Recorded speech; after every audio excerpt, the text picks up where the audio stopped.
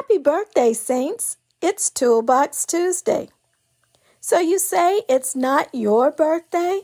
Well, I'm pretty sure it is someone's birthday somewhere, and they will be celebrating how long they have lived here on earth.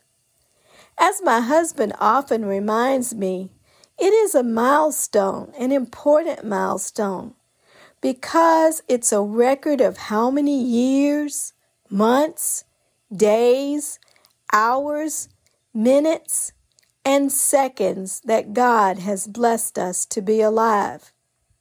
But in addition to your record of how long you've been living on earth as a part of the human family, there is also another birth date that you should be aware of as well.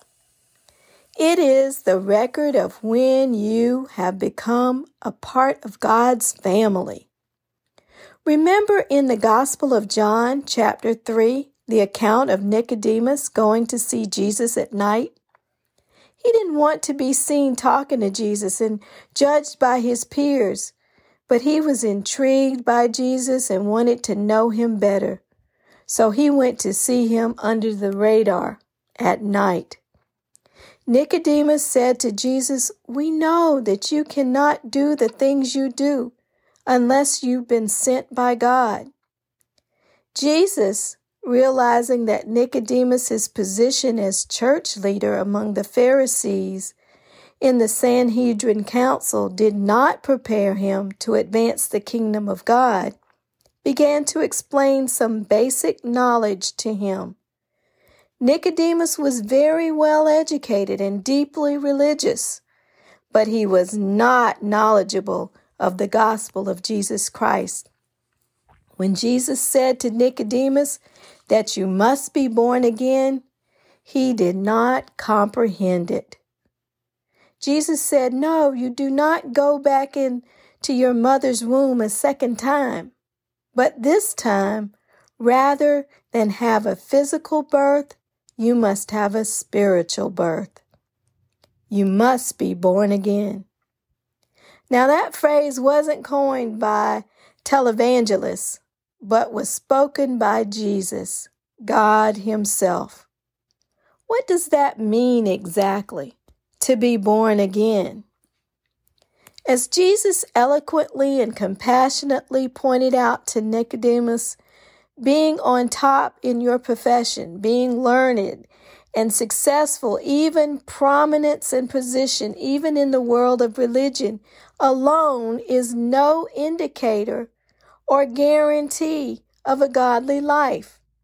That alone does not bring you any closer to heaven. What does bring you into the family of God is the realization that you have committed sinful deeds from birth, and you need to repent of those things and ask God's forgiveness for them. And you admit that you need Jesus Christ, who died on the cross in your place, to lead your life, because despite what you might think, you are not self-sufficient. When you admit this and surrender your life to God, then He accepts you into His family of believers, into the world of faith and soul and love and spirit. Some don't believe in God because they can't see Him. Jesus said to Nicodemus that you can't see the wind, but does that mean it doesn't exist? No, because you can see the effects of it. Some other people see God, believing in God, as a weakness, that God is a made-up phenomena for people who need to believe in something bigger than themselves. Others believe that Jesus' claim to be God in the flesh is ludicrous, and that there are many ways to God. But that's not what Jesus says. I think that people who don't believe in God are really missing out. that they are refusing to become all that they can be because they aren't consulting with their Maker. Whenever I feel small and inadequate, I am reminded that with God by my side, I am more than enough. I'm a conqueror. I have all that I need, and I can do more than I ever thought possible. Does that happen with the snap of my fingers? Of course not. God is not a genie that answers to our every beck and call. No, I have to put in the work.